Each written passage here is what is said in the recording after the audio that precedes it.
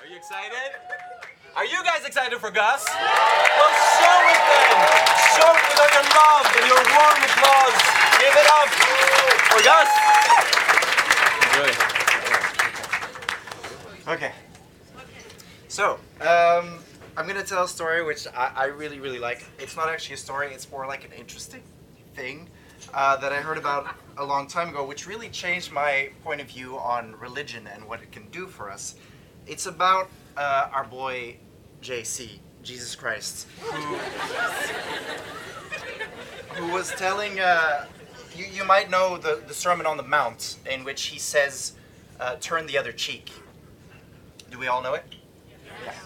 Well, I'm going to do the quote, don't worry.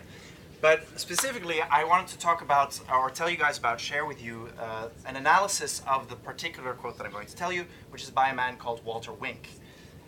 The quote is, as Jesus spoke before the salt of the earth, the poor people gathered around him on the mountain.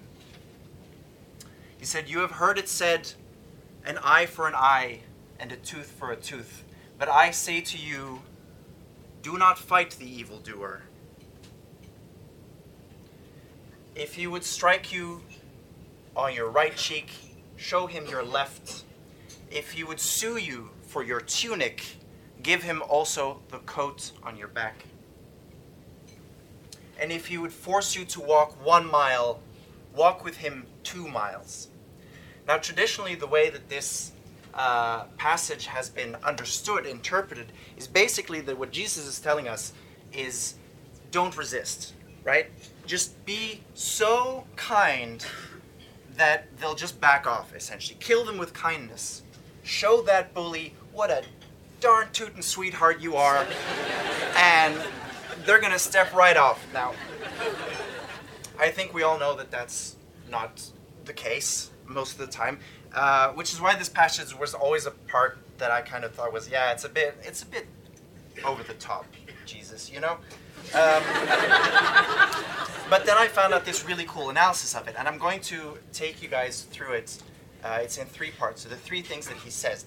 Basically, Walter Wink argues that what Jesus is talking about in this instance is not abstract metaphors for the ways in which we should sort of be doormats and let bullies walk all over us. He's talking about 3 very specific instances of degradation, humiliation, and oppression that the poor people gathered around him on the mountain, would have been experiencing in their daily lives. Number 1, if someone strikes you on the right cheek, show to him your left. Now, striking someone considered to be of lower socioeconomic standing than yourself was often done by, the rich, to kind of show their authority and their dominance over people. So the image that I get, which is not quite the right timeline, but it's always like a Charles Dickens-esque sort of situation where an orphan sort of gets in the way of sort of some rich person that looks like Colin Firth or Benedict Cumberbatch or something like that, and he just gives him a good backhand across so that he gets out of the way. And this way, he communicates to this orphan and everyone else on the street who sees it, I am top dog. I am the boss here, and you are below me, right? So the first thing that's important to mention, says Wink, is that to strike someone, the important thing is you would never use your left hand. Your left hand is used for unclean business, wiping your butt, and even rich people wipe their butts sometimes, so they don't use it for social interaction. They don't use it for eating, things like this. So it would be done with your right hand. Now there's 3 ways that you can strike someone with your right hand. You can slap them, but a slap at the time is considered like a challenge. Like we know, like the medieval slap with the glove, like ice, ha. And that's something you would only do with someone of equal social standing to yourself. Similarly with the fists, a fist is what you use when you engage in one-on-one combat with someone. The old fisticuffs. Now, Benedict Cumberbatch coming across this poor orphan on the street is not going to have a fight with this kid. No, he's going to use the 3rd option, the ever demeaning, degrading, a backhand across the face. Now what Wink is saying is that Jesus is actually giving us a very particular way to deal with this situation. Could I ask you to come on stage and help me out? So imagine I'm sort of like a filthy, just poor little boy like Daniel Radcliffe, back in the day, Daniel Radcliffe, and you're Colin Firth or Benedict Cumberbatch, just emphasize, like feel it in your head. You're looking down at me and you give me a backhand, so you don't have to actually do it. Can I? You could. You could see what happens. Using your right hand. I can't. I'm left-handed, but okay. But you're gonna have to. Okay. It's unclean otherwise. Can we then switch? Do you want me to guide you? Yes. Okay. So the backhand across the face.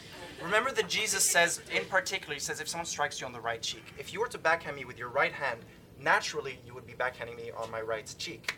At that moment, the expected response is that I cower down and I say, oh, I'm terribly sorry, Sir Benedict. I'll get out of your way. And everyone on the street now knows that you're top dog. However, if I do as Jesus says, and you backhand me, and hold on. This is the good part. But And I don't cower. Firstly, I stay upright. But not only do I do that, now I'm challenging your authority. You might get ready to backhand me again. Instead, I'm going to show you my left cheek. At this moment, you have a bit of a dilemma. You can't really backhand me very comfortably. It's a bit awkward. My nose is in the way. So you have to like move, or it just becomes a whole... So you're faced with two options. On the one hand, you punch me like a goddamn equal, by which you have to admit that I am on the same social standing as yourself, or you just move on. I... You may. Thank you.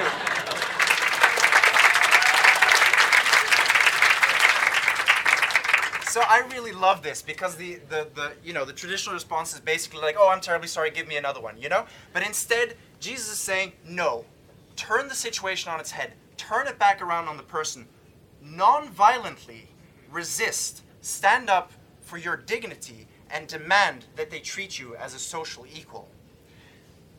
Number 2, if someone sues me, give them also my coat, not only my tunic. So at the time, suing someone, basically people were in debt. Poor people were in crazy amounts of debt all the time. Jesus talks about this a lot in the Bible. It was a big deal. It was a big problem. It was one of the primary ways in which the sort of economic elite kept the lower classes oppressed. Now, in the same way that the backhand across the face is a one-on-one version of basically telling me, you're filth, I think nothing of you, the criminal justice system at the time in Palestine was such that it basically was a structuralized way of backhanding poor people across the face, right? Even when they had literally only the clothes on their back, they would still take one of the remaining 2 pieces of clothing. Usually people would walk around with a tunic, which is kind of covers most of your stuff, and then they would leave you, and then you would also have a cloak, which would also serve as a blanket, or things like that. If someone sues you for your tunic, and you say, well, fuck you, I'm giving you my cloak as well, you strip naked in front of these people. Jesus knows that the main reason that rich people would sue poor people was not because they needed more tunics. They could go to like Galilean Zara and buy like a bajillion. He knows that it's a way to keep them down. And if you then say, I don't care, and you take your clothes off and you say, I'm not ashamed. I'm not ashamed of being poor. I'm not ashamed of not owning anything. I will stand here, wagging out in the wind, and you have not cowed me one bit. Now already, this is so powerful. Like, I literally have goosebumps. This is already so powerful, but not only this, it's quite clever, because in Judaism at the time, nakedness was considered taboo. In particular, it's not as much taboo for the person who is naked in public, but it's very shameful for someone to witness it. It's shameful for you to view someone else's nudity. So what you're essentially doing is not only are you turning the table symbolically, you are literally making those people feel ashamed of themselves for what they're trying to do to you. Again, like what a master of symbolism and a smart, direct action-y kind of guy was Jesus. Thirdly, and this is actually kind of my favorite one, although I do really have a soft spot for the smacking, but the third one is if someone forces you to go 1 mile, go 2 miles. Now there was actually, so the Roman Empire had occupied Palestine at the time. They were a foreign occupying military imperialist force, right?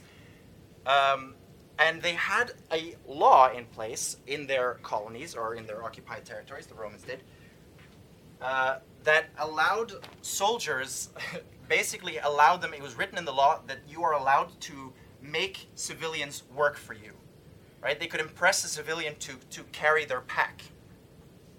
What Jesus very cleverly knew and had figured out was that the Romans are, pretty barbaric, but they're not so uncivilized that they would take this to extremes, because after all, civilians are not slaves. You can't just use them like slaves.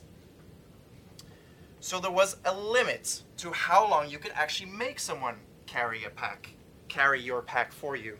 And you can guess what the limit was? It was 1 mile.